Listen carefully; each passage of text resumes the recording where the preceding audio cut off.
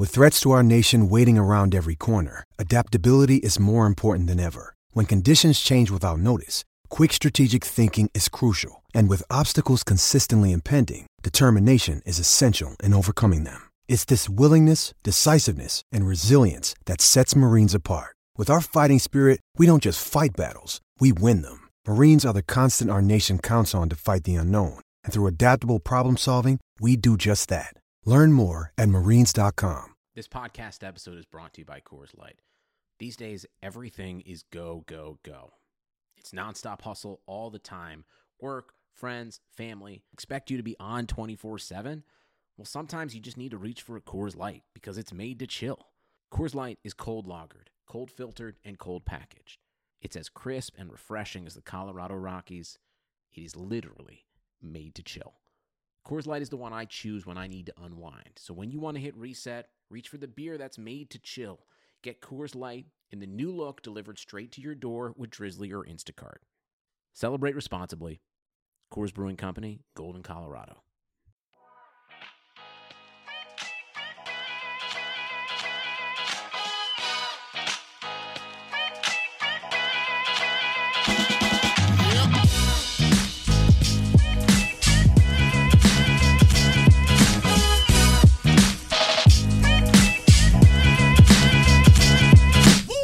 All right, welcome back to the Establish the Past podcast. I am your host, Blake Lovell. With me is my co-host, Dylan Reagan, and we are looking back at what has been an eventful week 2 in the NFL, to say the least, Dylan, and a lot of that has to do with injuries, and we'll get to those, but very sort of interesting Sunday. There were a lot of games that we had some close games, and then we had the blowouts that some we expected, some we didn't expect. It was very, I think, wild. It's a pretty good way to put it, Dylan, for Sunday's action.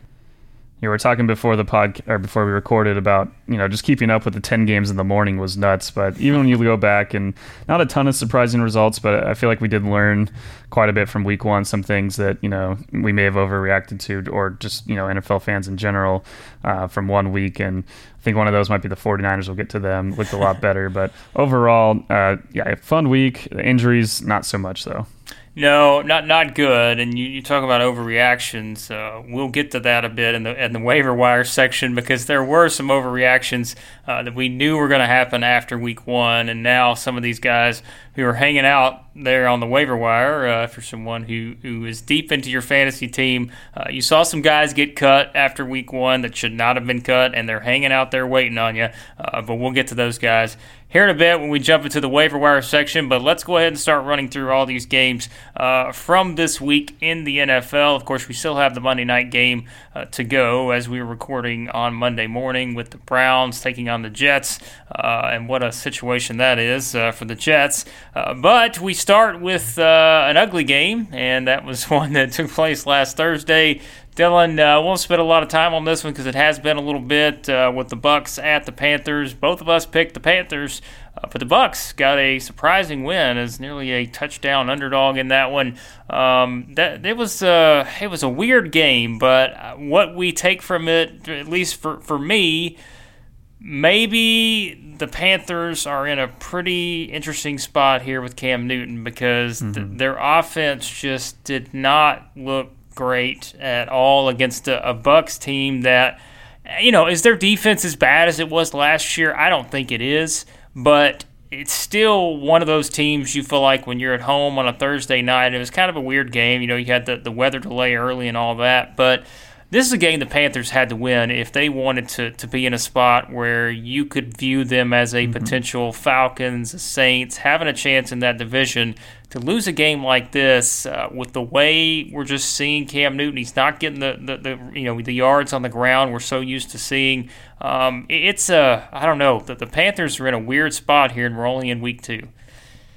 I think all the positive things that were said about Cam's health in the offseason may have been a little too optimistic. Obviously, like you mentioned, with Cam not running the ball the same way, they had that crucial 4th down late in the game. I think if he's fully healthy, they just have him pound through there like they always have, and instead they go and hand it off and get stopped short. So overall, I think, when we've seen with him and now 2 weeks in a row where he's really not been able to throw deep down the field, and that was the same thing that hampered him at the end of last year with the shoulder. So hopefully he's getting healthier each week. But I have a lot of reasons for concern with Carolina on that. If he's not going at full strength, they're in big trouble, especially in that division. Like you mentioned, there's going to be so many good teams in the NFC that you really can't take these home games to teams like Tampa Bay and lose them and expect to make it at the end of the year. So really rough for them. Maybe Tampa's defense has improved, but I think it was just a case more of Cam still not being himself totally. Some weird things on, weird Thursday night funkiness. Just overall an ugly game. One that I'm not upset that I missed live. I had to go watch it back Friday morning. Yeah, it wasn't the prettiest game, and we're used to seeing that, like we say, for the most part, it seems like on these Thursday night games. And let me just go ahead and tell you, before we get to our Week 3 picks later in the week, Thursday night's game this week may not be much better with the Titans hitting the road to take on the Jags. But we'll get to that one once we get there. But, yeah, it wasn't a pretty game, but like we both said, it's one the Panthers had to win. And for them to lose that game, certainly stock down on the Panthers right now, even though we know what Christian McCaffrey can do. We know what they're capable of, but without Cam Newton being Cam Newton, that they're a different team, and we're seeing that thus far with the Panthers here as they jump out to an 0-2 start. All right, Dylan, let's roll on through here with the Sunday games. The Colts at the Titans. The Colts getting a victory, 19-17.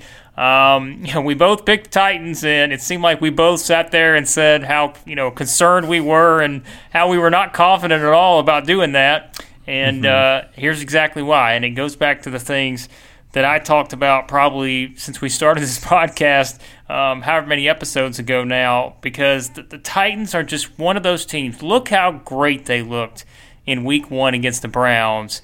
And then they came back, and for the most part, they looked okay against the Colts, but they had some opportunities that they let get away from them. Certainly we'll talk about the issues on third down, but this, again, is one of those games that if you're the Titans, if you want to kind of turn that corner knowing all the Andrew Luck stuff, not knowing exactly what we're going to get from the Colts coming off a loss, against the Chargers where it was sort of a deflating overtime type of loss. How do you bounce back going on the road against a division rival?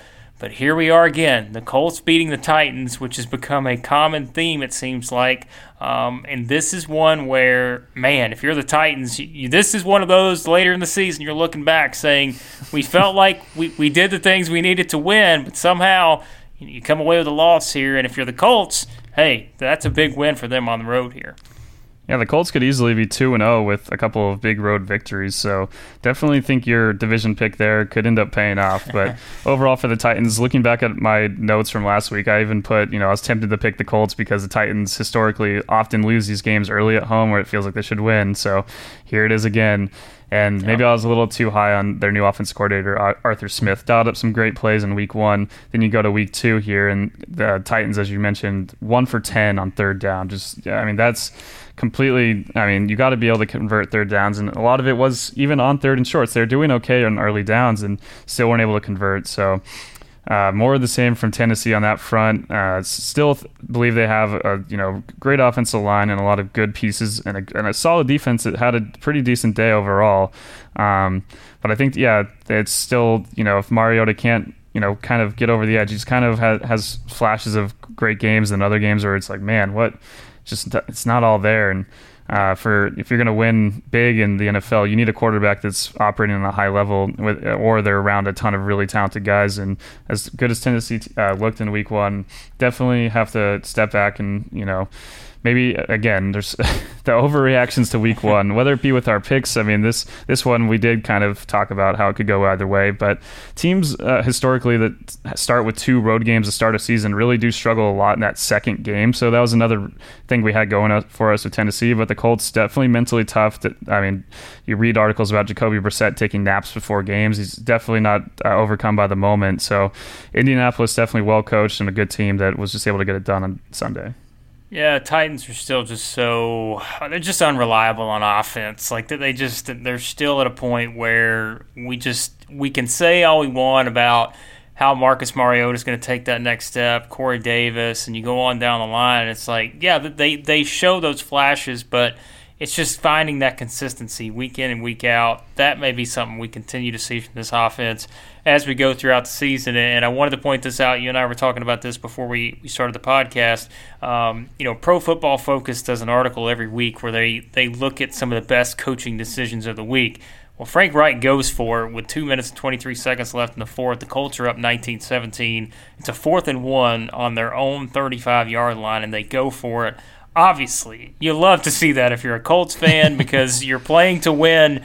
Certainly, we've seen decisions like that go south, and there's always that potential. But when you see a guy that's making those kind of calls, you've got to appreciate that because, hey, there are some guys that don't, and we're going to get to those guys here probably as we go along here and talking about some of the decision-making that was made in Sunday's games. But you got to love that, I think, if you're a Colts fan, and that's something where, hey, they're showing no fear even with Jacoby Brissett under center, and they're still attacking the way that they would have attacked if Andrew Luck would have been in there. So big win for the Colts there in week 2 on the road. Another one, Dylan, we both went our separate ways on this one with the Chargers at the Lions. This is the only one that I think we went our separate ways on that I was able to get the upper hand on, and that's because the Lions got the win. And, we mentioned sort of ugly games, a 13-10 game.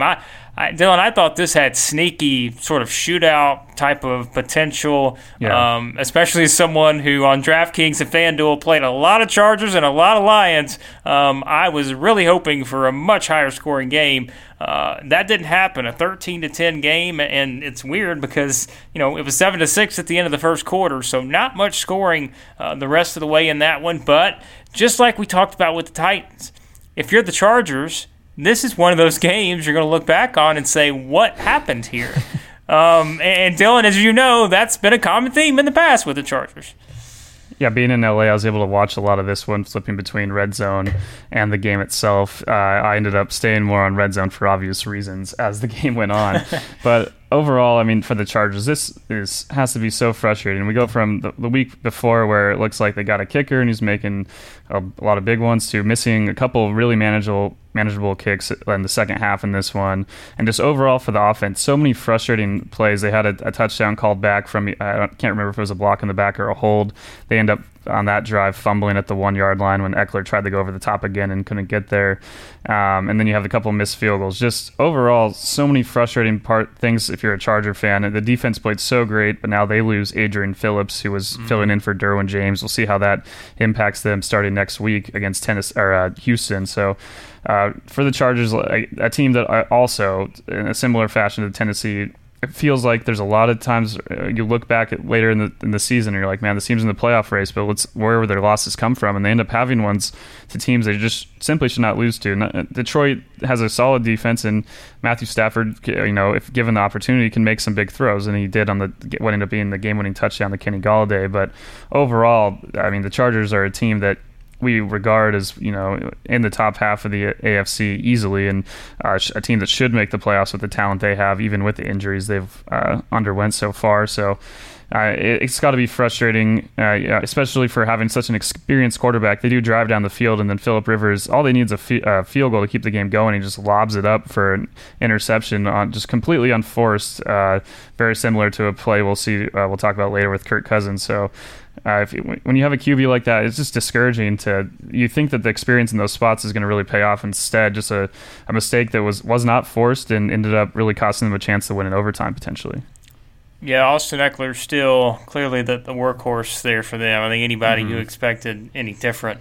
Justin Jackson, he had 7 carries, 59 yards. He caught a pass. But Austin Eckler, my goodness, he continues to be kind of that workhorse guy, and with not knowing what's going to happen with Melvin Gordon, Austin Eckler can just, fantasy-wise, you're someone that has Austin Eckler like I do in one of my leagues. You're never sitting that guy because he's just got so much value. Then you look at Kenny Golladay, who had a big game. He showed it last year with Golladay. He's someone we've talked about a lot, it seems like, in recent years. You know how good this guy can be. It's just finding that right situation. Certainly he found that 8 receptions, 117 yards. He got a touchdown. Big win for the Lions. Yeah, the only way to put it. I mean, that's one for them to bounce back. After the tie against the Cardinals, feeling like they should have won that game, Lions could easily be 2-0 right now. And here they are, sitting here in a pretty good spot now as they head into week 3. All right, Dylan, let's get to the ones where you completely beat me when it came to the picks. And one of these, you always try to pick a couple of upsets. You think they're going to happen. This was not one that happened, as your Buffalo Bills went on the road and beat the New York Giants. We're laughing because you have deemed the Bills your team, Dylan, because they're a team it seems like we've talked about for a couple weeks here. And we said it going into the season, probably when we were running through our division picks and all that. We said, the Bills aren't going to win the AFC East, but they're going to be that team that you're just not going to want to play ever, because they just kind of have that makeup of a team that can be really good offensively when they're clicking, and defensively they can be pretty good as well. So they have that potential. Yes, they've played the Jets and the Giants in the first 2 weeks. Mm-hmm. Those aren't 2 playoff teams at this point. But, hey, the Bills look pretty good here. I said I didn't think the Giants were as bad. Offensively, though, that's what it comes down to. If the Giants don't score, their defense isn't good enough to be able to get those stops to stay in games, and we saw that in this one. Now we're sitting here talking about, finally, is that change going to happen with Eli Manning to Daniel Jones? That was brought up on Monday morning. Pat Shurmur sort of left it open in terms of possibly considering that here pretty soon. Either way, big win for the Bills, and the Giants are still kind of right there where we thought they'd be. Yeah, no reason for the Giants to wait any longer with Daniel Jones at this point. I mean, this is what your team's going to be. I mean, it might as well get started now. You're facing the Buccaneers next week. Maybe their defense has improved, but overall, I think that's probably one of the better situations you could have a guy making his first career start in. So for the Giants, I think last week I talked about with Buffalo, the stats kind of showed that even though they barely beat the Jets, they really outplayed them quite a bit. And very, very impressed with how quickly in the last couple of years, even just going back to when they made the playoffs 2 years ago, their offensive line has taken some big strides with guys that aren't huge names. Their defense really stout, as I have talked about on this podcast. And overall, I don't know if they're going to make the playoffs, but I do think they're a team that we talked about, the Patriots and the Jets, and it does go for the Bills as well, having just some of the easier schedules in the NFL overall based on the matchups their division got. So I think it kind of lines up for Buffalo. They play Cincinnati next week based on what we've seen. It's only been 2 weeks. You think they're going to be a pretty decent favorite in that game, and a chance to start 3-0, which I don't know how often that happens in Buffalo. Not very. So a lot of things to be encouraged by. I don't know if Josh Allen is. Just from when I watched some of the plays from this game, it definitely feels like they've figured out a way to get their offense at a point where he's not having to make as many crazy throws. Like they're giving him open receivers, kind of plays where it's easy to read the defense. And yes, he's still scrambling, still doing things with his legs, and they have designed a few sweeps for him, which is a ton of fun.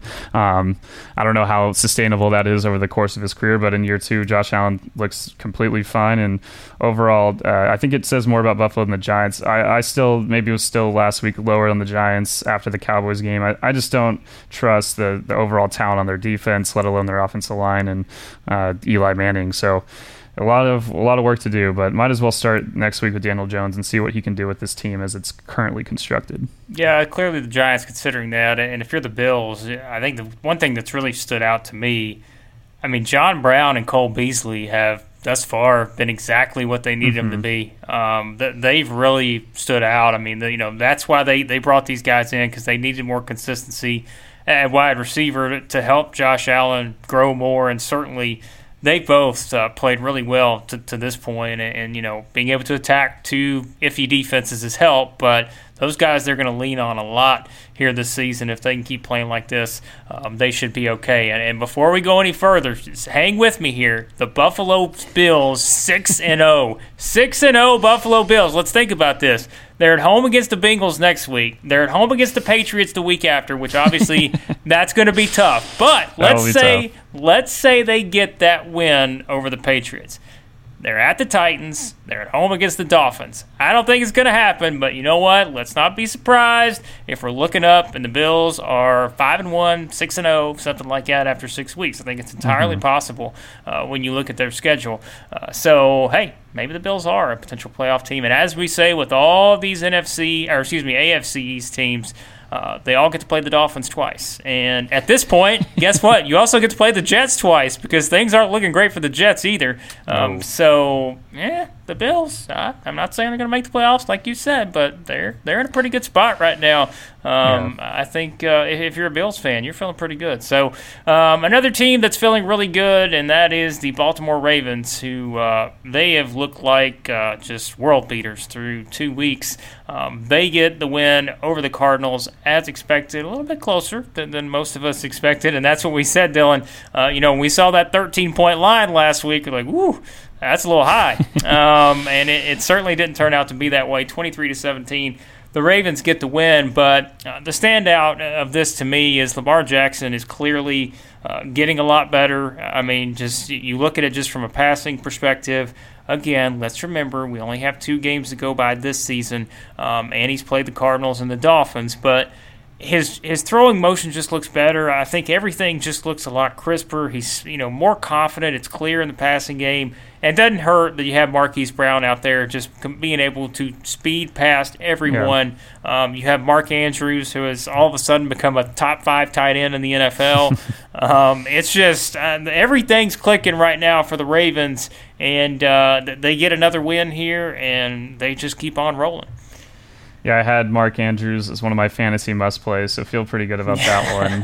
Had that touchdown early in the game and could have had a couple other big plays. The Cardinals' defense was solid, but overall, Baltimore, for only scoring 23 points, was able to move the ball pretty much whenever they wanted to. Lamar Jackson, one thing I think, as we're talking about how good this team really can be, if he can stay so as consistent as he has now for 2 weeks with throwing the ball down the field, I think especially the one down the sideline to kind of clinch the game or at least make it so they only need one more first down. It was 3rd and long and right on the money on a deep pass. So those are the things that get you excited if you're a Ravens fan and just overall as an NFL fan for what the Ravens offense can be, and a lot of the fun blocking schemes they have for the running game and just overall how this offense looks. It's an offense that you want to watch each week. They're a team, and there's not a lot of times in the past where you can say that about a Baltimore Ravens offense. So defense still looks pretty solid. I think this game could have gone either way still, though. I think there was a lot of good things where Kyler Murray made some nice throws down the field and schemed up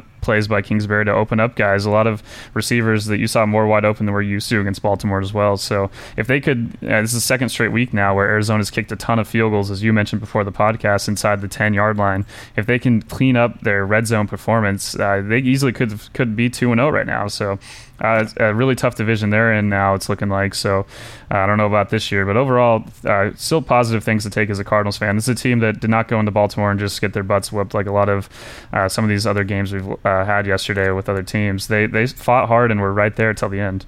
Well, those are the positives. Let me just go ahead and throw in the negative here. For Cardinals fans, footballperspective.com put out this tweet, and I thought it was very interesting.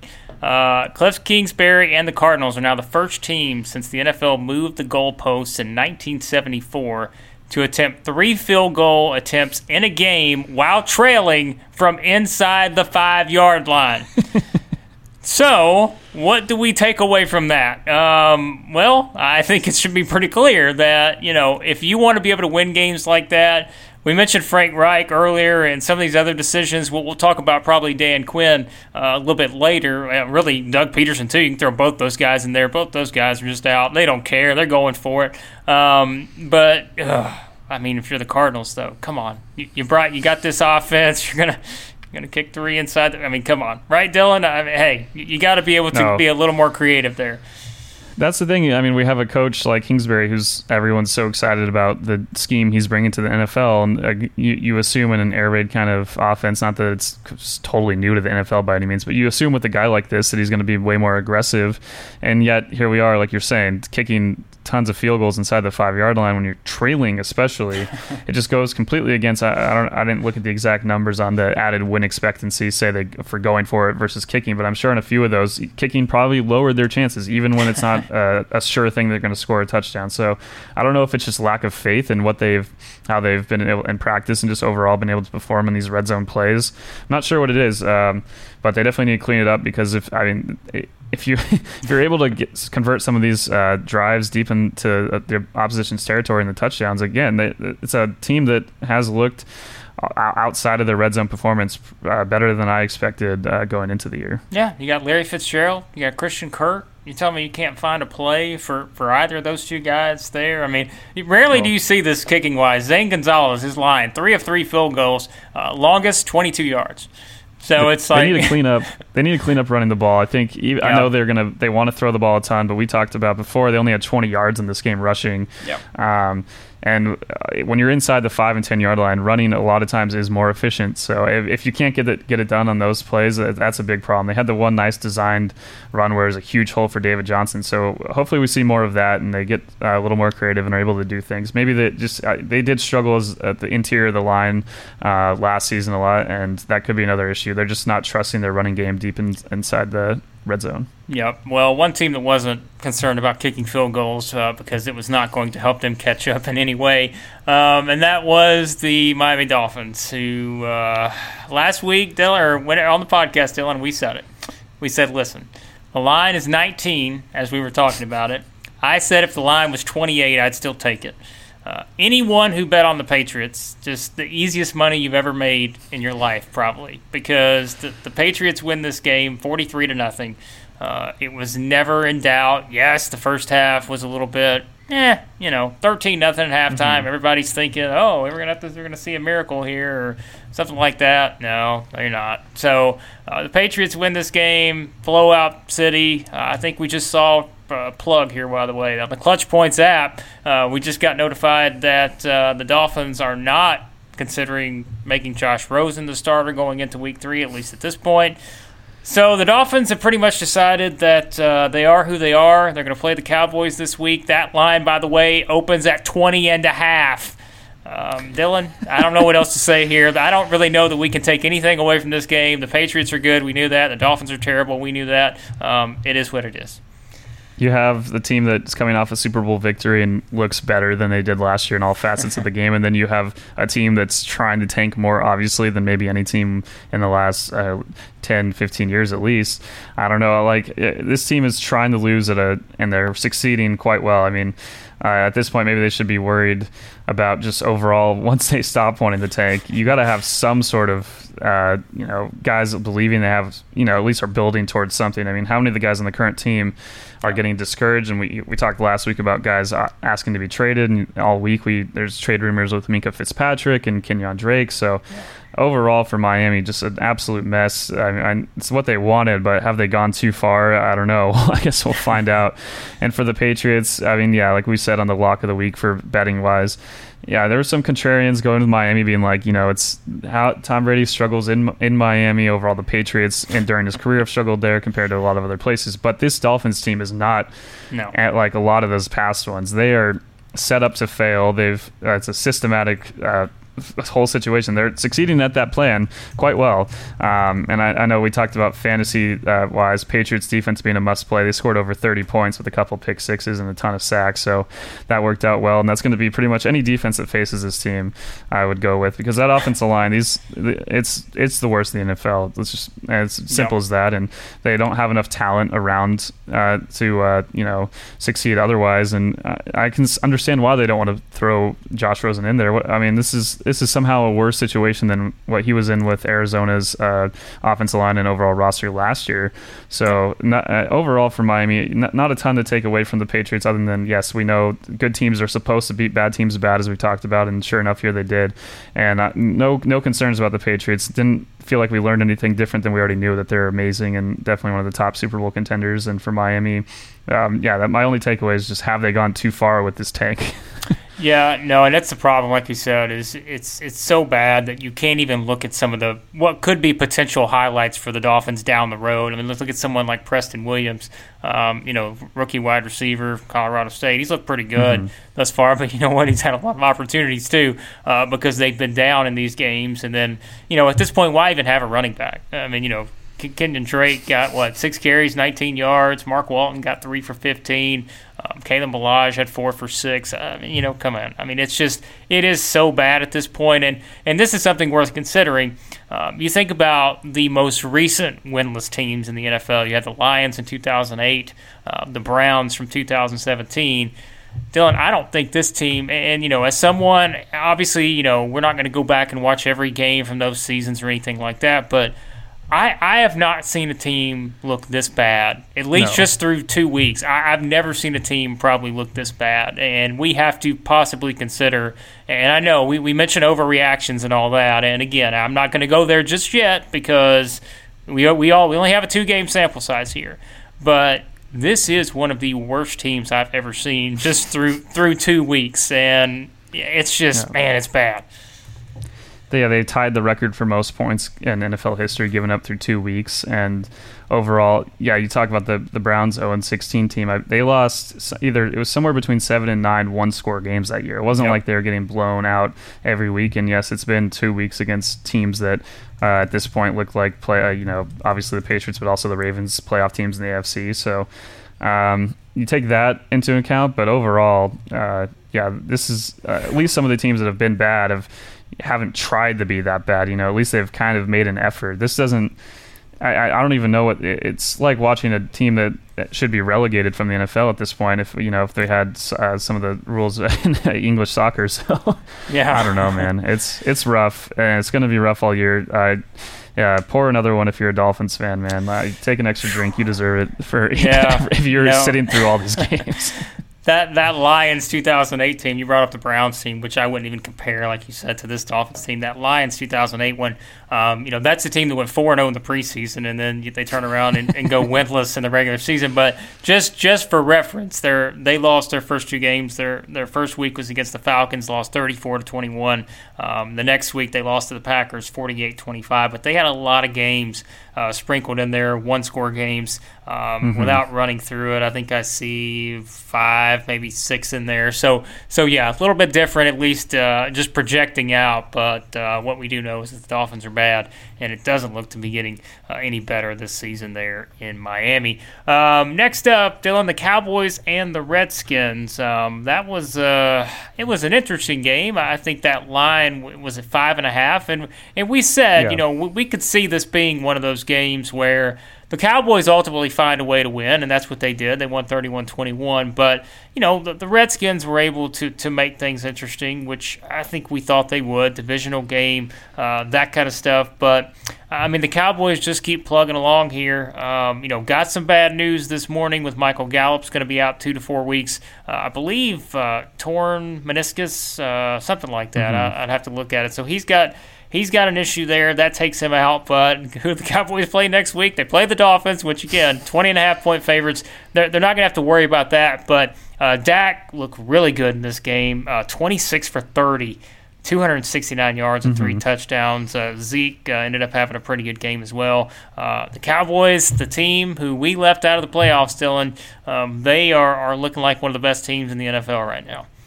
Yeah, I couldn't be more high on the Kellen Moore train right now. Yep. Talked about him last week, and overall, Dallas did struggle early in this game a little bit moving the ball, but they were able to make adjustments, and then everything was clicking again, and I think that's a testament to him and what they've overall built this system. Dak is getting put in these situations like you mentioned. Those numbers are absurd. He's getting put in spots where he's able to succeed. It's not like Dak just, I'm not to take anything away from the work he put in this offseason, but it's not like he just took a jump and became a much more accurate downfield passer. It's the offense for sure that's helping him, and they have a ton of talent, as we've talked about a lot, and it's great to see them doing that. And for the Redskins, the second straight week where they kind of hang around early in the game against two of the best teams, and the 2 best teams for sure in that division, and then just can't get it done over the course of the game, just overall struggling to protect. Case Keenum, there was saw one play in particular, but there was a few where He, had Paul Richardson or whoever it was on the other ones, but the one play I saw on a Twitter highlight with Paul Richardson just open completely deep down the field, just like they had those 2 long touchdowns against the Eagles in week 1. And Keenum just didn't have the time to look down the field. It's just the pocket's collapsing. And it's not just the loss of Trent Williams and with that holdout going on. Just overall, the lack of depth in that offensive line is catching up to him. And just not enough overall talent to really overcome, how strong this conference is. You have positives for sure for the Redskins, a team that by the end of the year, I'm sure they'll win a number of games. They fight hard. They're not giving in to the competition. But overall, just a lack of overall talent and just protecting the quarterback. It's such a simple thing for me to say, but the best teams week in and week out are at this point with how offenses are designed and everything. If you're able to give a guy time, even the Keenums of the world, Joe Flacco's of the world, can win games by finding guys open. And right now, Washington just cannot get it done. Well, there's one guy making this most of himself in the Redskins passing game, and we won't talk about him just yet, but for the second straight week, I'm going to try to remind you about this guy when we get to the waiver wire later on. He's definitely, for me, a must-add at this point because he looks like the best option, at least for them, just seeing how well he's played thus far. You probably know what I'm talking about. We'll save his name for later on once we get to the waiver wire. Next up on the slate, another ugly game here. This that's never good whenever I'm going, and you're going, oh, God, as we get ready to talk about a game. But this one was certainly in that contention for among the ugliest of the week, and that was the Jags at the Texans. This AFC South is something right now because this was ugly. 13-12, the Texans win this game. You talk about two teams just battling it out and seemingly just not having the firepower to be able to take that next step in a game like this. And we kind of saw that. Both defenses are good, Dylan. I think they're they're both defenses who have a chance to be pretty good this season. But man, it's just like this is just one of those pull-your-teeth kind of divisional games, which we see sometimes. We know that. It's nothing unexpected, especially probably between these two teams. But, I mean, in this one, if you're the Texans, you almost gave this game away. I mean, the Jags go for 2 to have a chance to win this game. Speaking of play callings, I love it. Like, go for 2, you have a backup quarterback. I mean, what's your chances about – would you rather have that one play – to win the game at the end, or would you rather Deshaun Watson and DeAndre Hopkins get the ball to start overtime, and then, they drive down the field and win the game? So I love Doug Marrone going for that there. You might as well. You're playing with a backup quarterback. You have nothing to lose at this point. So, they don't get it. Leonard Fournette comes up just a tad bit short. But the Texans get a win here. But, you and I were talking about this before we came on. I still think if you're a Texans fan, you don't feel great because they have looked average through 2 weeks. And, the highlight has certainly been Deshaun Watson. But still, you've got to give him opportunities, and you can't, let him get pressured and all that. And that's going to be a theme I think we see all season long. I look at this entire division right now, Texans, Jags, Titans, Colts. It's so wide open because, to me, you just have a lot of average teams here, and that's going to make for some ugly games like this. Yeah, I mean, Jacksonville's defense bouncing back maybe a bit, but overall, the Texans, it's clear that I don't know how bad this team would be if they didn't have Deshaun Watson. They'd be towards the bottom of the NFL, absolutely. They just don't, they have 2 of the most talented guys in him and Hopkins on offense, but around just overall, their offensive line's still not great, and you see Tunsil go down in the second half of that game, and who knows how bad that is at this point, but overall, just a lack of depth on that team is just staggering, and they still couldn't get much of a pass rush. I mean, J.J. Watt did have the one big play, but overall, there's just a lot of question marks. It's kind of a hollow roster overall. I don't really trust, as I've talked about, Bill O'Brien in general. So, I mean, thanks to Doug Marrone for letting us get off the hook there of overtime potentially. Really just giving us a major bump. It would have been a tie. It would have been a 13-13 tie. Yeah, probably with the way the game was going. Yes, it would have been a 13-13. The best player of the game might have been Jags punter Logan Cook. The dude was just firing him back, averaging almost 50 yards a punt. Had a tremendous day. So when I'm talking about a punter, the game's not pretty. I mean, that was a fun little drive at the end of the game by Gardner Minshew to get in the end zone and make it interesting. But Jacksonville at this point, Overall, with Gardner Minshew, fun story, great pregame outfits, but overall, just not a guy that's going to probably be able to bring them to be in anything significant in AFC. And for the Texans, last year they had a ton of luck facing pretty weak quarterbacks, and here they are again with all these injuries that we're having earlier in the year, and now especially with the Jags, now they get Gardner Minshew or whoever else the Jags throw out there the second time they play. So Houston, they have enough talent at the top end to maybe make the playoffs again, but I just don't think they're really a factor at that point. When they face some of these better teams in the AFC, I just don't think they stack up. Yeah, no, it's not good. And a couple things here. We're not going to stay on this game very long. Like we said, Deshaun Watson, he's tied the longest streak of games of taking 4 or more sacks. I can't remember the exact stat, but we put this story out on Clutch Points on Sunday, and it's like, oh, man. I mean, it's just terrible. Like, he just continues to be put in situations where he's taking these sacks. Carlos Hyde had 20 carries for 90 yards. So, hey, that's something, right? I mean, at least, maybe he breaks out as someone they can rely on. But I think they're just going to keep going back and forth with him and Duke Johnson. Also, there is a Jaguars player, believe it or not, that I am going to include on the waiver wire for a second straight week.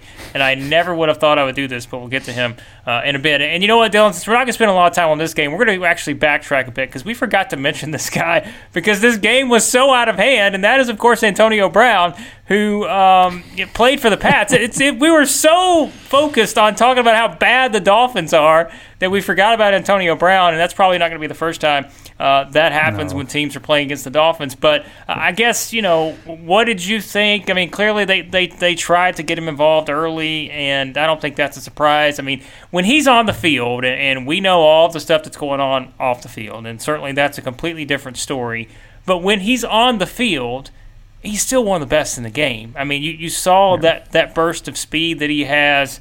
The guy can still play the game. It's just, it's just a matter of what's going to happen now with all of this stuff off the field. But again, when he's on the field, he looked pretty good. It was the Dolphins, but I think we still know that Antonio Brown can play. The Patriots do a good job of making guys blend in just overall. They've had a lot of top-end talent over the years that just kind of fit right into the system. It's very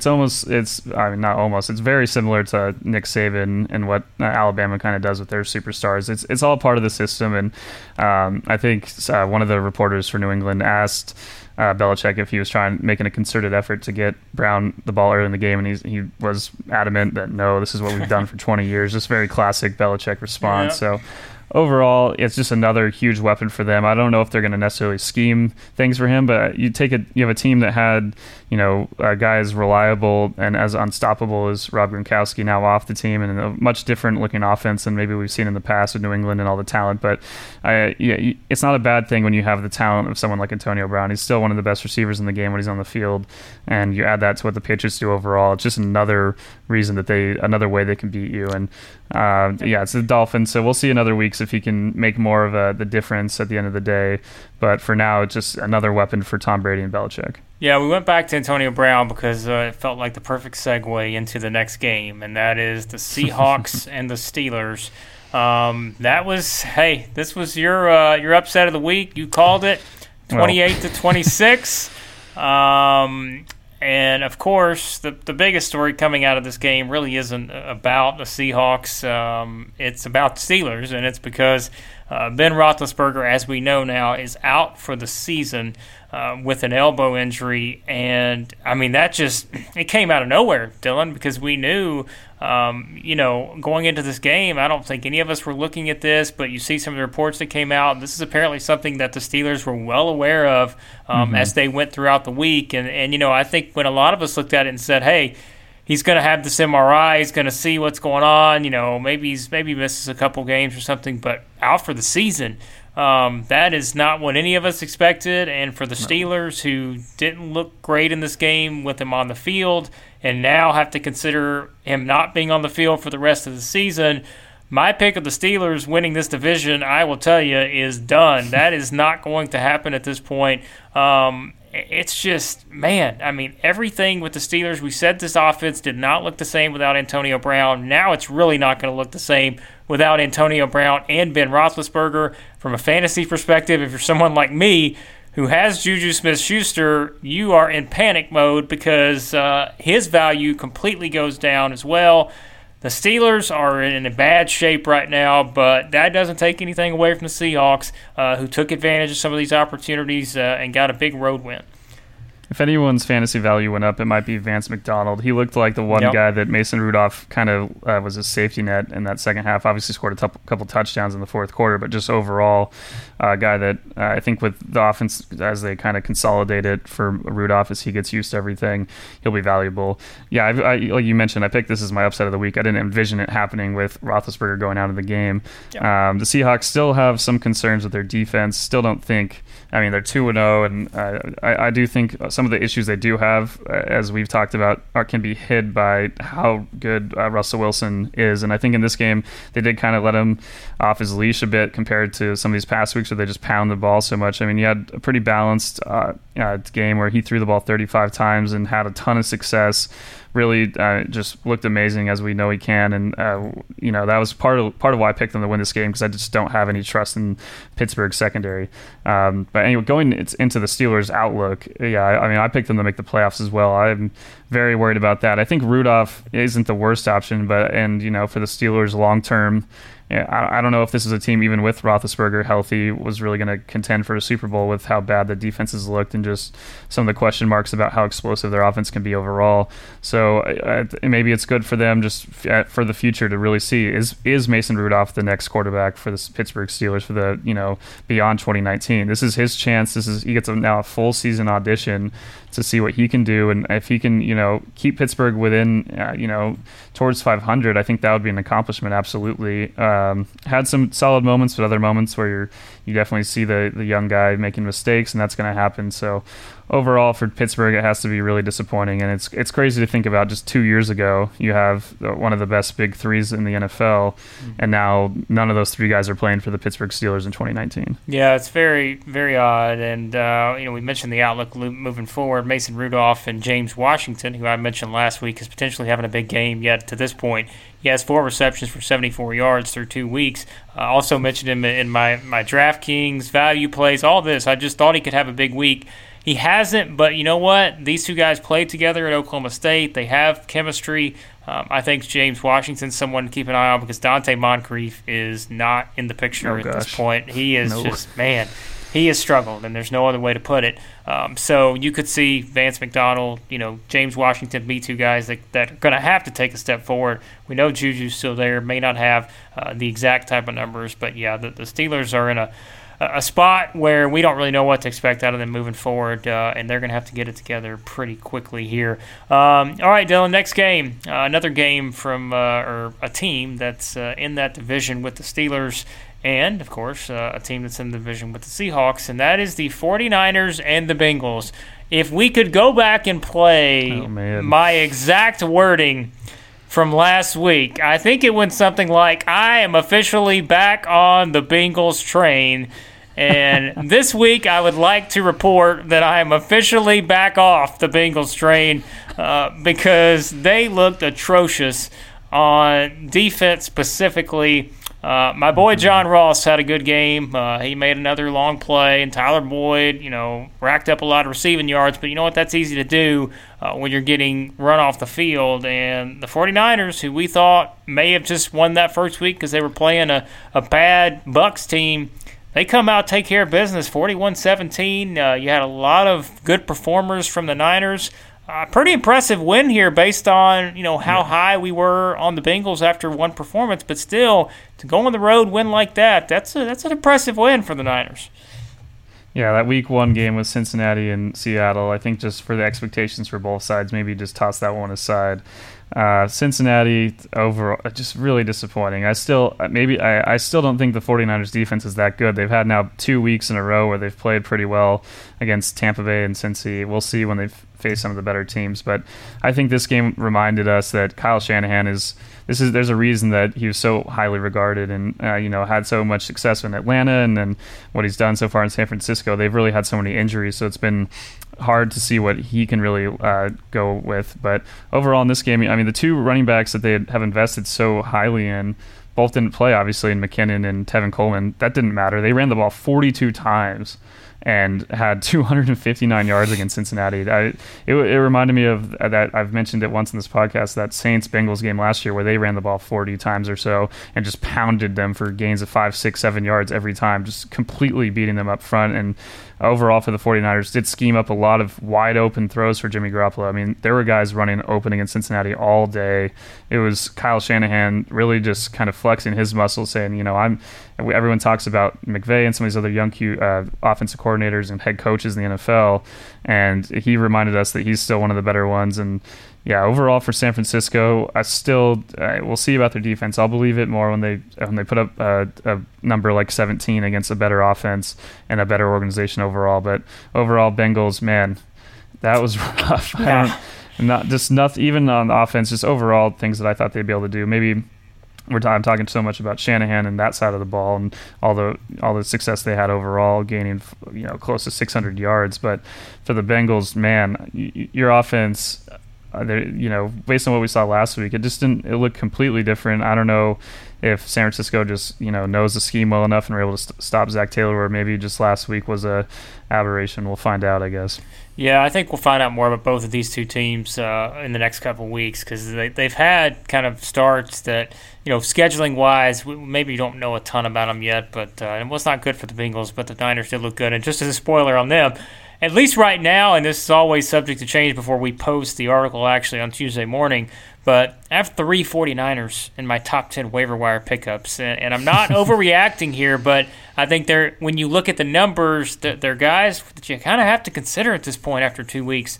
And we'll get to those guys in just a bit. But yeah, I didn't think I'd be saying that. But the Niners at least seem to kind of have some options there you want to look at when it comes to fantasy. Speaking of fantasies, the Vikings at the Packers. If you are like me and thought that the Vikings were going to win this division, if you've watched Kirk Cousins play through 2 weeks, it now looks like a fantasy, because I don't know what to say here, Dylan.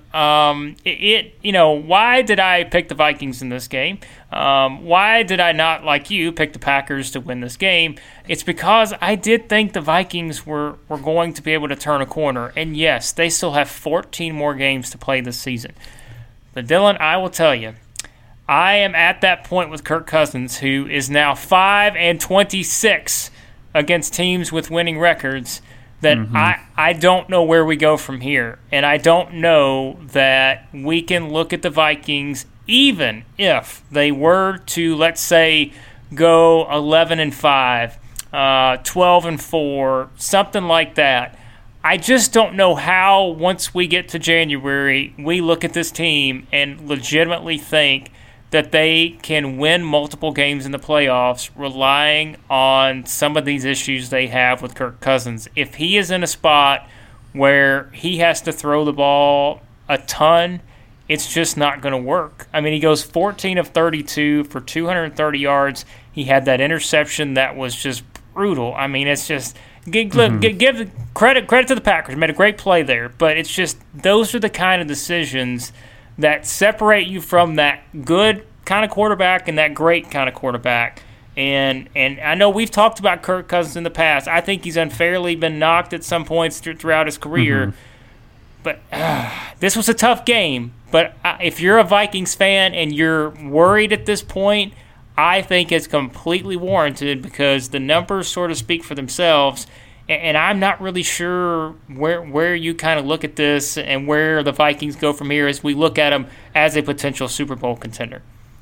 Yeah, if you want to be positive for the Vikings, I think, despite falling behind by so many points early, they didn't go away from the running game. And even outside that one long Dalvin Cook touchdown, he had a lot of overall was carrying the ball well, and they're able to run against the Packers. So promising things there, but I think some of the reasons I picked the Packers did come out here, trusting their secondary. I think they have played the Bears, who still look quite sluggish on offense, and against a Minnesota team that has a ton of really talented guys. But overall, I think the Green Bay secondary is quite strong. Their pass rush has improved enough, and I think their defense is legit. I think it's enough that when you see the offense operating at as high as it can at certain points in that first quarter, with Green Bay moving the ball with ease, I think they're going to be a really scary team. But I still think Minnesota, again, and the overall talent on this team is too good for them not to be a factor, and I think they'll have plenty of weeks where it won't matter if who they're facing. They'll still find a way to win. But I think, Kirk Cousins, the numbers, as you mentioned, just you can't ignore it. It's too many games now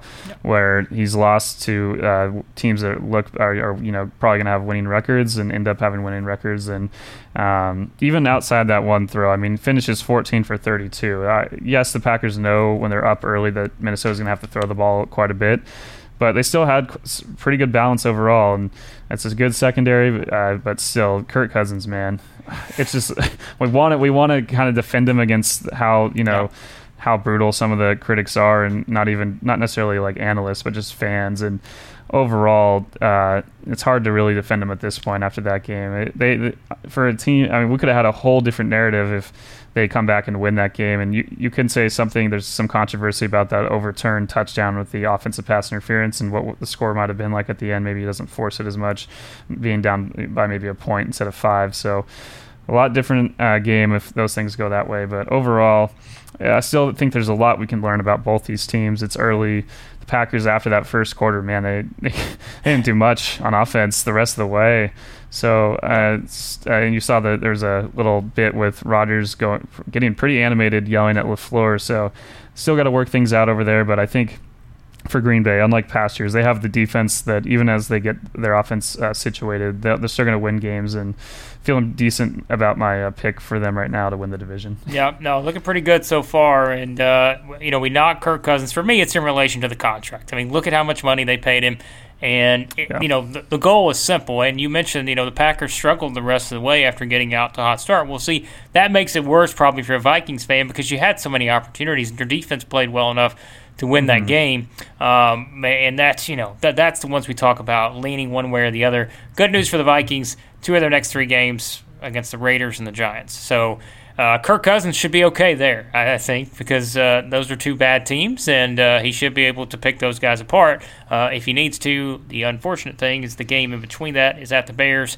That may not necessarily be pretty in terms of the passing game for the Vikings. So we'll see what happens there. But speaking of the Raiders, they played the Chiefs, and man, Dylan, the Raiders got off to a great start. I mean, they were up 10-0. We were all ready to just write off Patrick Mahomes. He's done. Like, the Chiefs are overrated. They're not going to do anything. And then Mahomes comes out and throws 4 touchdowns in the second quarter. Didn't have any scoring the rest of the way, but, the guy plays 1 quarter, throws 4 touchdowns. He really didn't have to do anything else. The Chiefs get a win. The Chiefs are still the Chiefs. We saw a couple of breakout guys, which, as you would expect, are going to be on my waiver wire pickups, and there's no reason we already know who those guys are. Demarcus Robinson, McCole Hardman, both of those guys had great games in the passing game. Another performance from the Chiefs where they go on the road. They're playing kind of a team that can be a little stingy, in terms of how they play. We saw the Raiders, how they played against the Broncos. But the Chiefs, with Patrick Mahomes, there's just, you're in a spot where you feel good no matter if you're down 10-0, 17-0. Their offense is so good that you just always expect them to have a chance to come back, just like they did. The only 2 concerning aspects maybe at this point, we already know Tyreek Hill's out with the injury. LaShawn McCoy and Damian Williams both had injuries in that game. Seeing how that unfolds is going to make things very interesting for the Chiefs moving forward. But at this point, give me Patrick Mahomes, a football, and 2 wide receivers, and that's all you need out there.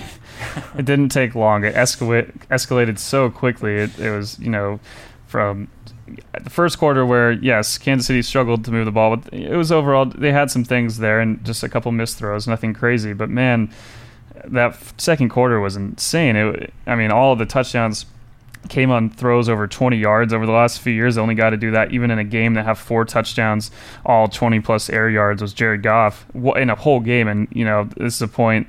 And he did it in 1 quarter. That's ridiculous. It's insane. And you had I forgot who tweeted. I think it might have been Ryan Clark. He said that he's not going to watch any Mahomes games because he doesn't want to watch science fiction. He doesn't believe it's real football. It's hard to fathom. So, yeah, it's Chiefs, I think, for this game. In the second half, they don't score any more points, but they only had the ball a few times. Just if you look at the overall possessions, they punted 3 times, had a fumble, and then they did have that last drive where they were able to run the clock out. So at that point, they were up by 18, not really in a rush to be putting up big points on the board. For Oakland, week 1, Maybe another overreaction, not necessarily by us, but some people thinking, wow, the Raiders, they got defense looks great, offense is operating, firing all cylinders, but for an offensive line that didn't give up any pressure really to Von Miller and Chubb in the game against the Broncos, the Chiefs' improved pass rush after having such an abysmal day against Jacksonville really came to play. So that's a really encouraging thing if you're a Kansas City fan to see them kind of step up here. I think, if that pass rush can stay consistent throughout the year and overall that defense improve, that's really scary for everyone else in the NFL. So there is some hope for all of us that think the Patriots are just destined to win the Super Bowl for every year for eternity. Well, could have a preview of the AFC title game next week if we take the Patriots out of there. Baltimore at Kansas City. Oh, that's going to be fun. Is going to be a lot of fun. As we saw last season, this is going to be it's going to be great. It's going to be a great game. It's going to be the opposite of Jags, Texans, and some of these others we've talked about for sure. All right, let's get to the big one, which was the Saints and the Rams. That was one where we figured, probably going to be a close game, and didn't really turn out that way. And again, probably had a little bit to do with injury situation. The Rams get to win 27-9. Drew Brees gets injured early in the game, didn't come back. Teddy Bridgewater show. But I don't know. I mean, we're looking here, like we mentioned with the Steelers, Drew Brees, we know now is probably going to be out a good 6 weeks or so. Now the Saints are sitting here looking at not having so many unknowns now moving forward, feeling so good coming into this season. They're a team I picked to make the Super Bowl, and now here they are without, their star quarterback for 6 weeks at least. Man, it's a tough spot for the Saints, but if you're the Rams, we mentioned teams that have just kind of kept on rolling. Good performance from the Rams, took advantage of it in that second half, and my man Cooper Kupp is back. Can we just point that out? Like, he is back. He looks great. Robert Woods looks great. Brandon Cooks had a big play. I mean, there's only so much you can say. Todd Gurley, who we mentioned, he's still running fine. The Rams are still as good as ever on offense, and that was obviously a big win. Yeah, after the game, some of the Rams players, they didn't go into details on what the Saints did, but early in the game, they had a defense they weren't expecting, and from just watching the condensed game again, it looked like they were sitting kind of on a lot of the little routes, little things that we saw them do so well against the Panthers to kind of beat the zone. So kind of going on the, not following the lead of the Pats and some of these teams that have done well against the Rams and for defense. And overall, for that first half, it was pretty sluggish. And we can talk about the one if we have another rule that needs to be changed with the fumble from Jared Goff that was recovered by Cameron Jordan. I mean, we've seen that happen, and to other teams that we have, the Jaguars fans can make a case for they should have been in the Super Bowl against the Eagles on the Miles Jack fumble would have been a touchdown that kind of put that AFC title game away. Instead, they blow it dead, and we know how that one went. So this is a play that is hard. It's a little different than the pass interference, where it's so obvious. That was a play that we see this a lot in the NFL where they're going to blow it dead if they really feel that it's an incompletion. They don't want quarterbacks running down guys and possibly getting blindside blocked or trying to make a tackle and hurting their shoulders. So it's a tough one from the Saints' point of view. Very understandable. They'd be really upset about it. But I think over the course of the game, it probably wouldn't have mattered with Brees out. Even with Brees, they weren't necessarily moving the ball quite well against the Rams defense, which I think absolutely compared to last year where they looked a little sluggish at times, it looks a lot better. The pass rush looks great. I think for New Orleans, that's one thing too. Another injury, a huge one with Andres Pete going down, and after that happened, it seemed like, even before, but even on a more escalated rate of just holding. There were so many holding penalties against the Saints. It felt like they're constantly going backward, and if they, with Teddy Bridgewater especially, that protection is going to be crucial to what they do. Overall, the offense just did not look nearly as you can imagine as efficient without Brees. So they have a tough couple stretch here now, and for them, their bye doesn't come till week 9, which is unfortunate. So you have 6 weeks without Brees. They go to Seattle next week, then they host the Cowboys. Gets a little easier after that with the Buccaneers, the Jags. They're at the Bears and the Cardinals. So what they do in those 6 games will probably define where the Saints go this year, because as good as they are when Brees is back, we've talked so many times about how deep the NFC is, and there might not be many playoff spots to grab at that point. So they're going to need to sustain, hopefully for their sake, at least win half those games. If they don't, it's going to be a trouble. And we've, luckily for them, maybe the division doesn't look as good with the Panthers, kind of disappointing. But the Falcons, as we'll talk about, definitely had some good things going for them. And overall, the depth of the conference is so strong. So takeaways, for the Saints, we'll see how they can overcome it. But for the Rams, that second half, the offense was firing on all cylinders. I think they figured out exactly what they had to do and looked a lot more comfortable. Luckily for the Rams, they had, Austin Blythe goes out at right guard, and they have their backup fill in for him and look completely fine. So we'll see how long he's out. But overall, man, you combine what the defense was able to do with the pass rush, and the secondary looks better. Weddle making huge plays left and right. Linebackers look solid. I think they just have right now, injuries can derail any team, but they have about as complete a team, with maybe Dallas in the NFC. So definitely scary for opposing teams. Yep, the Saints don't want to put themselves in a spot where they're having to, win 5 or 6 in a row or something when Breeze comes back. They've got to be able to win some of those games with him out. Like you said, the Rams, they're not going anywhere. They're still a Super Bowl contender. For anybody that expected a fall off, that's just not going to happen. They're too good on offense. They've got too many options on defense. So the Rams sitting in a good spot here at 2-0 as we head into Week 3 there as well. One game that was not kind of in that line of not pretty, but we didn't expect it. If we go back, I think we look at our notes. I said the first to 10 probably is going to win this game. Well, it turns out the first to 16 won it, and that's the Bears winning at Denver in a wild sequence to end that game. That final, Dylan, probably the final 2 minutes were more exciting than the first, portion of the game. And just a wild way for that one to end with, the Bears getting the kick to win the game after it looked like they were done for after the Broncos, got the touchdown, got the 2-point conversion. Still, with the Bears winning, Dylan, I'll tell you, I still don't feel that bad about leaving them out of the playoffs for me because they just offensively, I don't see it. I mean, that's we talk about Kirk Cousins, a different situation for the Vikings, but here it's kind of not though. You have two great defenses, and you're looking at your quarterback situations for both teams, and you're wondering, is that going to be what holds us back in terms of having a chance to win, the NFC, have a chance to play for a Super Bowl, or even be in a spot to get to the playoffs? Is that going to be the one thing that holds you back? Mitchell Trubisky we didn't expect him to look great in this game. Let's point that out, though, to start with. We didn't expect him to look great against the Broncos. We knew that Vic Fangio knew, he's known everything about this guy. He's seen him develop. He knows the weaknesses to exploit, but this isn't a one-game thing, as we know. Trubisky didn't look great against the Packers. Two good defenses, let's point that out, but this is still a Broncos defense that let the Raiders do whatever they wanted. So, I don't know. Where do we go from here with the Bears? Even in a win, it sounds like we're talking about them being 0-2, but really, they've won a game. That's great through 2 weeks, but I think long term, I don't really know. How do we view the Bears? Because their defense is so good, but is their offense going to be able to catch up to it and at least be somewhat close? They're never going to be that great as their defense is, but can they at least be respectable to give them opportunities to win these games against better teams? They very easily could have lost this one, obviously, given, that crazy sequence at the end. You have, to be fair to Chicago, a couple roughing the passer calls that went against them earlier in the game that were egregious and awful. And then you have one, though, that works in their favor here at the end of the game where it was just nothing at all, where Trubisky gets hit after throwing the ball and they give him extra 15 yards, and that made the difference, really.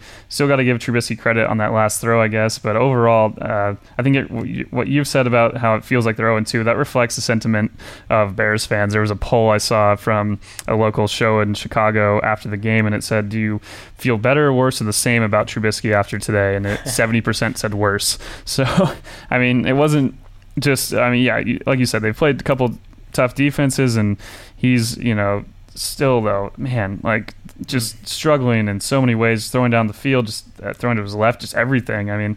It's over the course of the year, this is a situation the Bears fans are used to at this point. It feels like over the course of how many years, when they made the Super Bowl in Super Bowl 41, they had Rex Grossman as their quarterback. So they're used to this situation. It just kind of makes them feel worse when they see some of the things Deshaun Watson and Patrick Mahomes, who obviously they passed on, have been doing. So Yeah, man.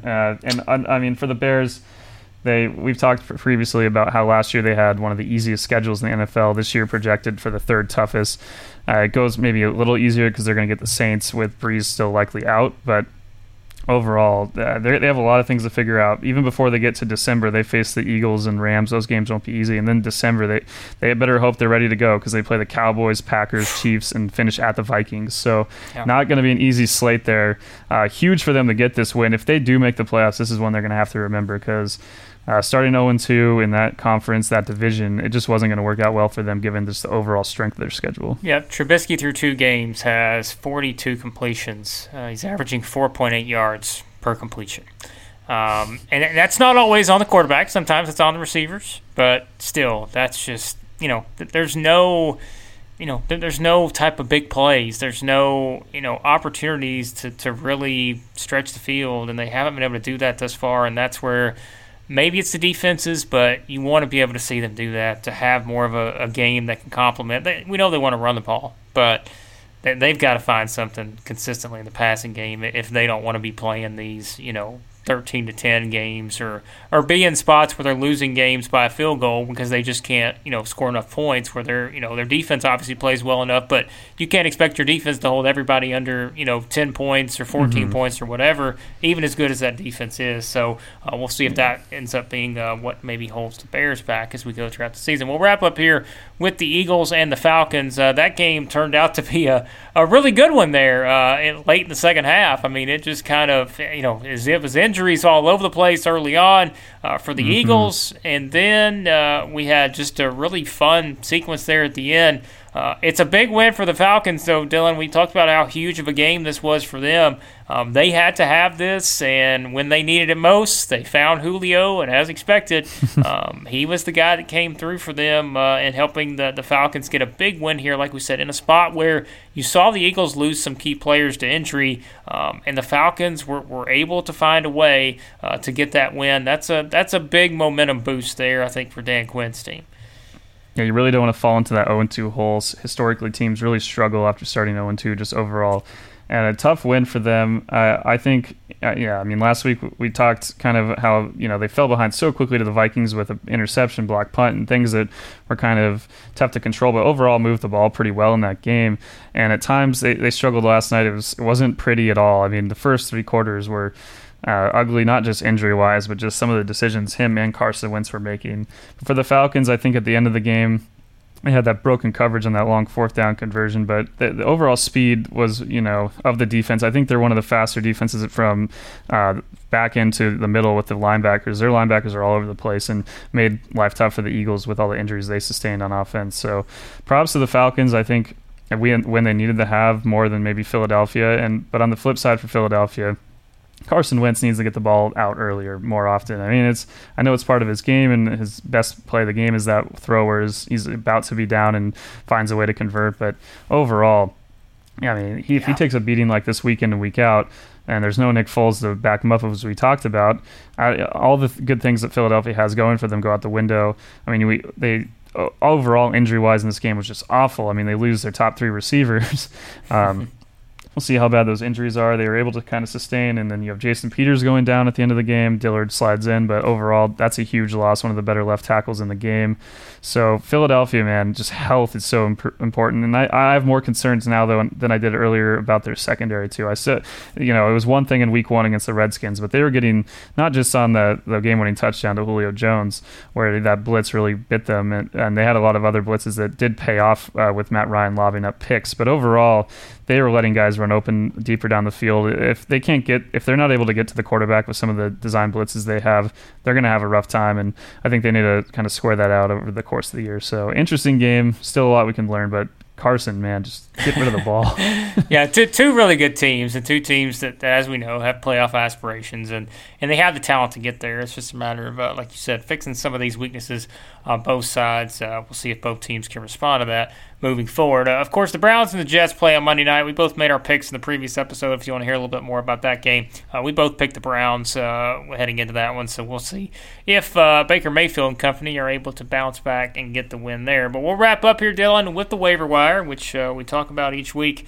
And looking at the article I'll have up on Tuesday morning on Clutch Points with the top 10 waiver wire pickups of the week. Now, there's a big caveat to this week's. As we're sitting here talking on Monday, there are some injury situations that we don't necessarily know the severity of yet. So these are guys that I currently have on there, but depending on injury situations, some of these guys could move out if, let's say, some of these injuries are not as serious or as not concerning to maybe the people that are ahead of them. Let's start, though, with this, Dylan, because I always put some bonus picks in here, and I think the bonus picks for this week are obvious. It's Teddy Bridgewater and Mason Rudolph because – usually when we talk about the waiver wire, we're mostly looking at running backs, wide receivers, tight ends. You're trying to sort of, bulk up your roster. Maybe you need to plug in some guys, here or there. Have those options for the positions where there are more players at, especially for people who are only playing, let's say, one quarterback in a league. You're not in a two-quarterback league or anything like that. But we at least have to discuss these two because now they're both put into situations where their workload, they are the starting quarterback for their specific teams that have playoff aspirations. Again, to me, it's obviously you're going to look at Teddy Bridgewater ahead of Mason Rudolph because we don't know exactly. I'm at least taking the wait and see approach on Rudolph, but if we're talking about quarterbacks you have to look at this week, you have to at least look at the situations here because we kind of know the weapons that there are on both of these offenses. And so if you're someone that had Drew Brees or had Ben Roethlisberger, you're certainly going to at least have to look at these guys and consider, you're not going to get the same value, but you have to at least consider, hey, they are the starting quarterbacks on these two teams, and that's at least worth a consideration. Yeah, especially if you have a quarterback with an early bye. So maybe with Teddy Bridgewater, this is a situation where it's not long-term over the course of the year, but for the next few weeks. Yeah. I think he definitely makes more sense, as you mentioned. They just have a team that's built to succeed better around him, I think, at this point with the weapons they have and the way with Sean Payton and the way the offense runs. I think, that Rams defense maybe doesn't get as much credit as they should, just given how they played, even though it was against a backup.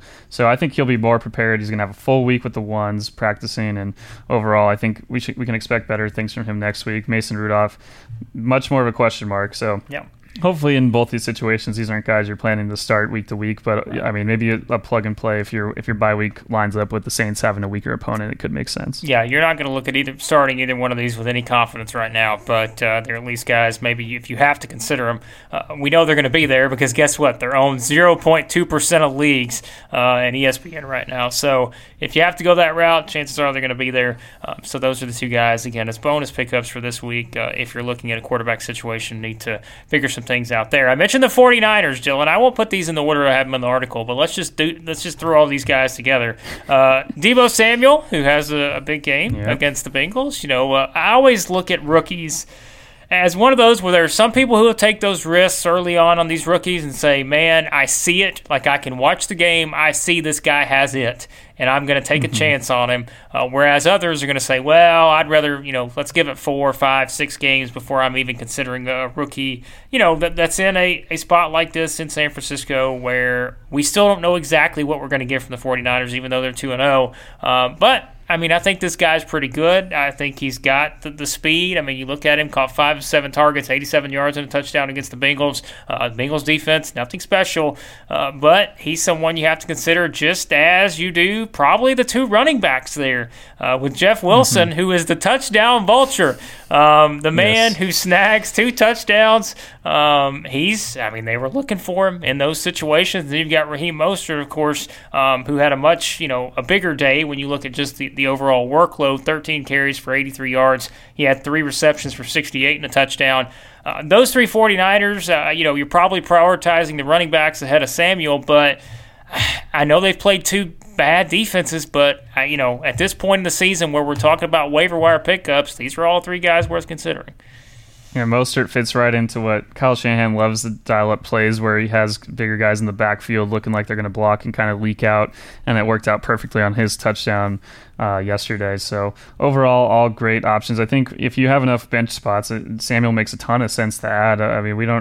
With Pettis, yes, when he's healthy, a huge part of what they do, but I think Samuel has a chance to really take over and be a solid flex option for you, or potentially a number 2 receiver by the end of the year. So if you have enough bench spots and can afford to kind of, even if you're more cautious, as Blake mentioned, still think that makes a ton of sense. But yeah, those running backs, we don't know how long Tevin Coleman's going to be out. Obviously, McKinnon out the whole year. Braid is still, going to get the most of the carries, but overall, he ended up having one less carry than most start. They were, winning by so many points, so that played a role there. And Braid is still going to probably be their top option. But overall, offense that with Kyle Shanahan, a lot of different things they can do. And from week to week, maybe it's not as predictable who's going to have a great game every week. But overall, you can, depending on the matchup, depending on who you think you need to play, I think all these guys make a lot of sense for sure. Yep, good bench stashes here. And I'd like to know who the 0.1% of people who had Jeff Wilson owned heading into this week. I'd like to know who they are, because very deep league there. You must be playing in a really big league, because the guy came from the practice squad, and now he comes out and has 2 touchdowns. So pretty big game there for Wilson. And as we said, probably not going to expect that exact same production every week, but he's someone worth considering there if you need to stash him. All right, Terry McLaurin and DJ Chark, 2 guys I mentioned last week. I wound up taking DJ Chark out of the actual article because I threw Giovanni Bernard in there. That's when we didn't know about Joe Mixon, but would have left Chark in. Hey, Gardner Minshew, man, he is making sure that my man DJ Chark gets the ball, because he's now caught touchdown passes in back-to-back weeks. He's reeled in 11 of his 13 targets this season. The Jags aren't going to score 4 touchdowns a game, but, the guy's worth looking at least for me, when he has those kind of numbers. And then Terry McLaurin of the Redskins. You said it, Dylan. This is a guy we've got to stop sleeping on this guy, because he just proved it again against the Cowboys. He's got 40 fantasy points through 2 weeks. That's enough for me. I'm not wait and see anymore on Terry McLaurin. No. I think you got to pick him up. Yeah, Chark may be a little tougher for me, just thinking about, in terms of his value with the chemistry he has with Gardner Minshew.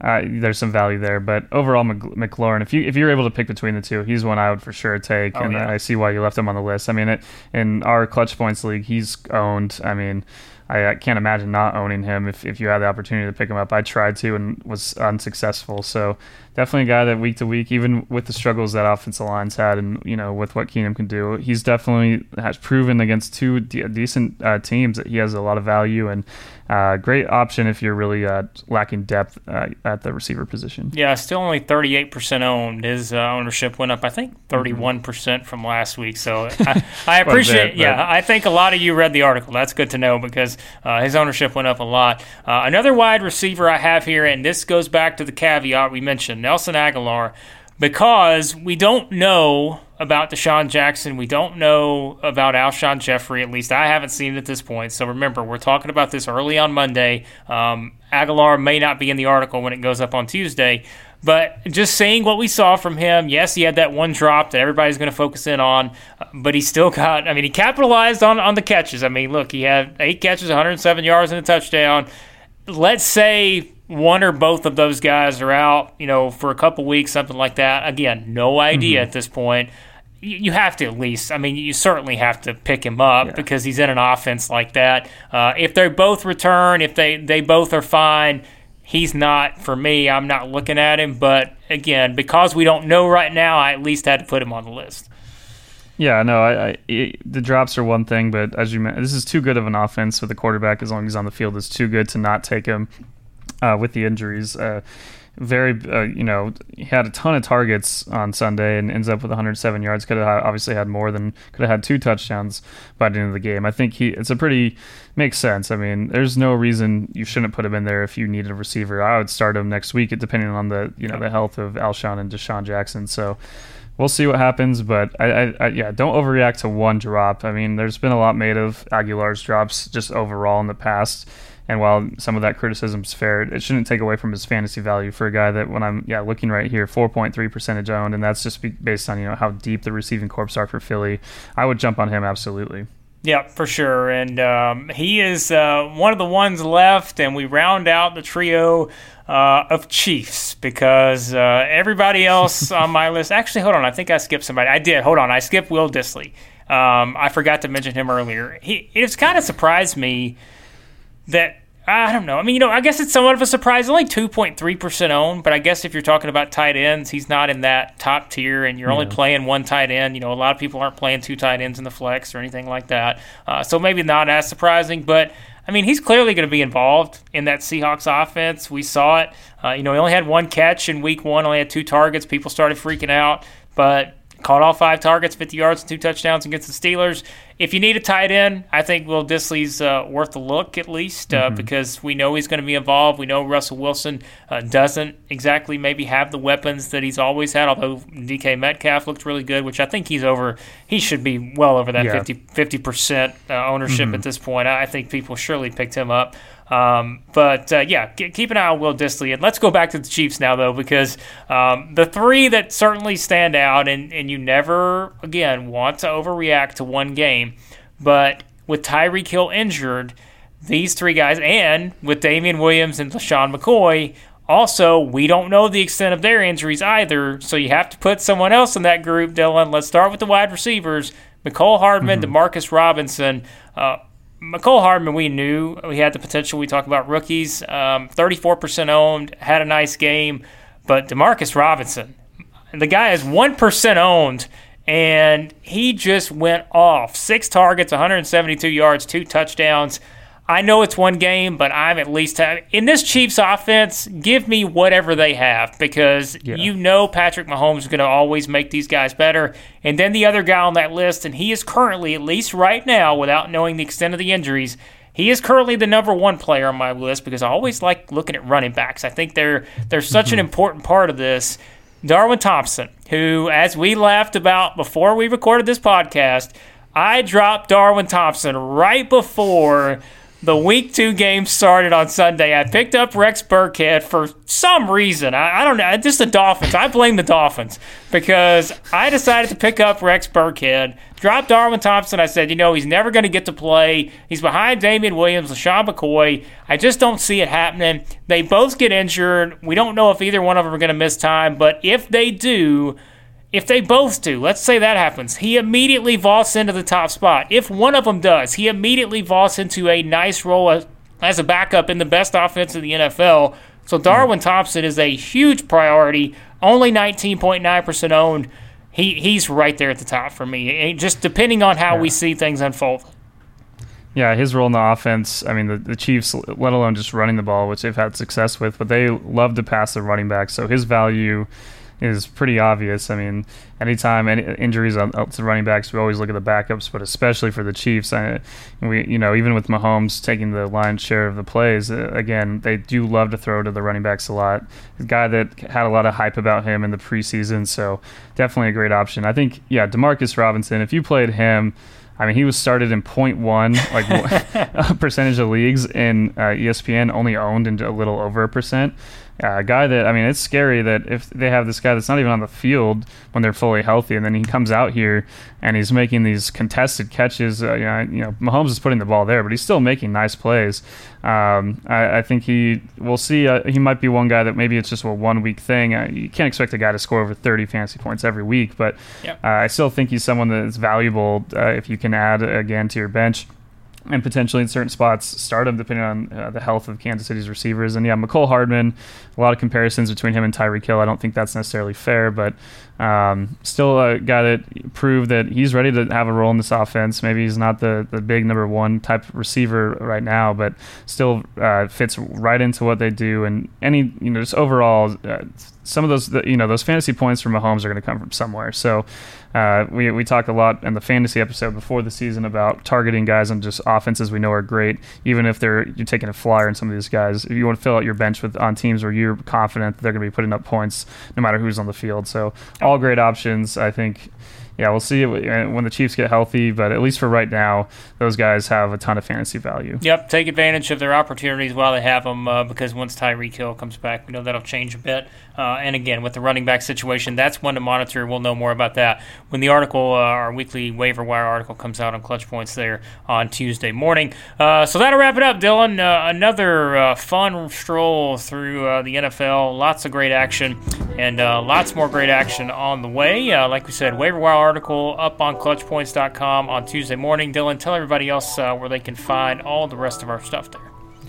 You can find this podcast, if you're depending on where you're listening, you can find the Establish the Pass podcast on iTunes, Spotify, SoundCloud, and Google Play, pretty much any podcast outlet you use. So appreciate all the subscribers and listeners. We had a ton for our waiver wire stuff last year, so that was great to see.